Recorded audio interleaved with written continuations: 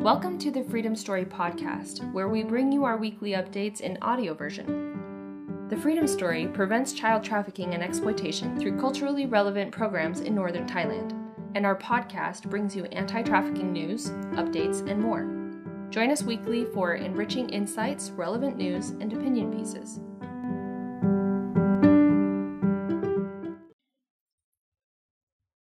TIP Report Special Focus, China's Belt and Road Initiative. This year's Trafficking in Persons report, produced by the U.S. State Department, has several sections devoted to special focus areas. To help make the report more readily accessible, we'll spend the next few weeks covering each of these special focus areas in turn, so you can learn more about areas the U.S. government considers to be of high concern in anti-trafficking, and to place it in context that is hopefully of use and interest to you. One of the special focus areas in this report is China's Belt and Road Initiative, or BRI, and the prevalence of forced labor in its projects, not just in China, but also in other countries participating in the BRI. We'll take a look at what the Belt and Road Initiative is and why it's of concern to U.S. foreign policy. Then we'll talk about what the special focus says about its links to forced labor, as well as what it doesn't say. What is the PRC's Belt and Road Initiative? The People's Republic of China, or PRC, has been engaged in a massive infrastructure investment project since 2013, in which it attempts to revitalize the former Silk Road trading routes and create corridors of global trade and investment to accelerate economic growth across the Asia-Pacific, Africa, Central and Eastern Europe. Investment projects include ports, skyscrapers, railroads, roads, bridges, airports, dams, coal-fired power stations, and tunnels. According to the TIP report, it connects more than 144 countries around the world with raw materials, technological and financial resources, and labor for large-scale projects in construction, mining, and manufacturing, among other sectors. Most BRI projects employ PRC nationals and are managed by PRC-owned enterprises. The program has enabled the PRC to find a home for its own excess manufacturing capacity and surplus laborers, while ensuring its continued access to invaluable raw material inputs, edging out other world powers from international development partnerships and economic cooperation, securing intelligence, and amassing political, military, and economic leverage over participating countries through the accrual and manipulation of debt. As of March of this year, 146 countries have signed up to participate in the BRI. It is estimated to affect more than 60% of the world's population and 35% of the global economy. China's political and economic goals include closing the gap between its affluent coastal cities and impoverished interior, boosting domestic stability, securing its borders, and reorienting global commerce away from the US and Europe and towards China. As the US has not acted significantly to create strong trade and investment agreements in Asia, China has stepped into the gap, and thereby significantly increased its power in the region and globally. The BRI's potential to create debt trap diplomacy is of concern because if China engages in predatory loans given to smaller, poorer nations that cannot meet the debt requirements, these countries would then be subject to Chinese political pressure.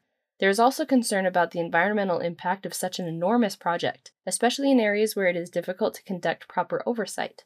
The depletion of natural resources, pollution, and disruption of ecosystems are, of course, a major concern. Another major problem is the ubiquity of Chinese coal-fired power stations contributing massively to greenhouse emissions and global warming. Chinese energy companies are expected to make up almost half of the new coal plants being generated in the next decade. BRI coal projects account for as much as 42% of China's overseas investments, and 93% of the energy investments linked to the BRI's Silk Road Fund go to fossil fuels. In September of last year, Xi Jinping announced that China would step up support for developing countries to adopt green and low-carbon energy, and that they would no longer finance overseas coal-fired power plants. If China can be pushed to use the BRI as an opportunity for green development in line with Sustainable Development Goals, it could be a powerful contributor to helping many countries meet their commitments to the Paris Agreement and expand renewable energy sources. To bring it back to the Trafficking in Persons report, it should perhaps be of no surprise that where there is one type of exploitation, other types are likely to occur too. And this year's report asserts that China's Belt and Road Initiative is linked to the use of forced labor across countries involved in the BRI projects. The TIP report asserts that BRI projects around the world have subjected people to deceptive recruitment into debt bondage, arbitrary wage garnishing or withholding, contract irregularities, confiscation of travel and identity documentation, forced overtime, and resignation penalties, as well as intimidation and threats, physical violence, denial of access to urgent medical care, poor working and living conditions, restricted freedom of movement and communication, and retaliation for reported abuses. Those who escape often find themselves at the mercy of local immigration authorities, who are not always trained to receive or care for trafficking victims. It is interesting to note that the report focuses on the BRI's use of forced labor in countries that engage in the projects generally, not just China. What it doesn't mention specifically is the aspect of repression targeting Uyghurs in China, though that is addressed in the China country narrative. The Uyghurs are an ethnic minority of Turkic descent in the Xinjiang Uyghur Autonomous Region of northwestern China. They became Islamicized in the 10th century and most identified as Muslim by the 16th century. Since 2014, China has been subjecting this officially recognized ethnic minority to widespread abuses including forced sterilization, mass detentions, re-education to ensure adherence to the Chinese Communist Party ideology, and forced labor. They are surveilled by police for signs of religious extremism, such as owning books about Uyghurs, growing a beard, having a prayer rug, or quitting smoking or drinking. Cameras are installed in private rooms. More than 120,000 Uyghurs have been placed in internment camps, at least 500,000 children have been separated from their families, and DNA is collected from the Uyghur people so the government can track down those who might be resisting the re-education campaigns. In the China country narrative, the TIP report explains that there was a government policy or pattern of widespread forced labor, including through the continued mass arbitrary detention of Uyghurs, ethnic Kazakhs, ethnic Kyrgyz, and members of other Turkic and/or Muslim minority groups in the Xinjiang Uyghur Autonomous Region, Xinjiang, under the guise of vocational training and de-radicalization. PRC nationals reportedly suffered forced labor in several countries in Asia, the Middle East, Africa, and Europe, hosting Belt and Road Initiative (BRI) projects, within which PRC authorities exercised insufficient oversight of relevant recruitment channels, contracts, and labor conditions, and PRC diplomatic services routinely failed to identify or assist those exploited. What is happening to help the Uyghurs? The US and the EU have made serious efforts to target the use of Uyghur forced labor in global supply chains.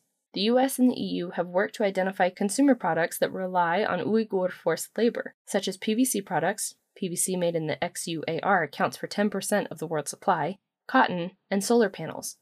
These countries have worked to implement import bans on such products, and there are calls for the World Bank to divest from companies that are complicit in Uyghur slave labor. In December of 2021, Biden signed into law the Uyghur Forced Labor Prevention Act, a bipartisan bill to ensure that goods made with forced labor in the Xinjiang Uyghur Autonomous Region will not make it into the U.S. market, and the U.S. is also pushing its North American allies to do the same. However, as the report states, countries do not have to face these challenges alone. To best protect against the human rights and reputational implications of forced labor in BRI projects, governments should be ready to foster and partner with a robust civil society that includes shelter organizations, direct service providers, watchdog groups, survivors, and NGOs conducting awareness raising. NGOs and civil society have an important role to play in helping draw attention to when and where the abuses occur so government can act effectively. For example, the Alliance for Democracy in Vietnam urged U.S. Customs and Border Protection to investigate cotton-based goods from Vietnam, as the country may be importing Xinjiang cotton to help China bypass sanctions. In this way, NGOs can play a key role in promoting corporate accountability and supporting government mechanisms against labor and human rights abuses. Rather than actors operating outside systems, NGOs can be incorporated to promote more robust and equitable systems. Many thanks and credit to today's author, Dr. Jade Keller. And to you, our audience, thanks so much for tuning in. If you haven't already left a review, we would be so grateful if you did. It will help raise our profile to bring educational anti-trafficking content to a wider audience. To learn more, visit thefreedomstory.org.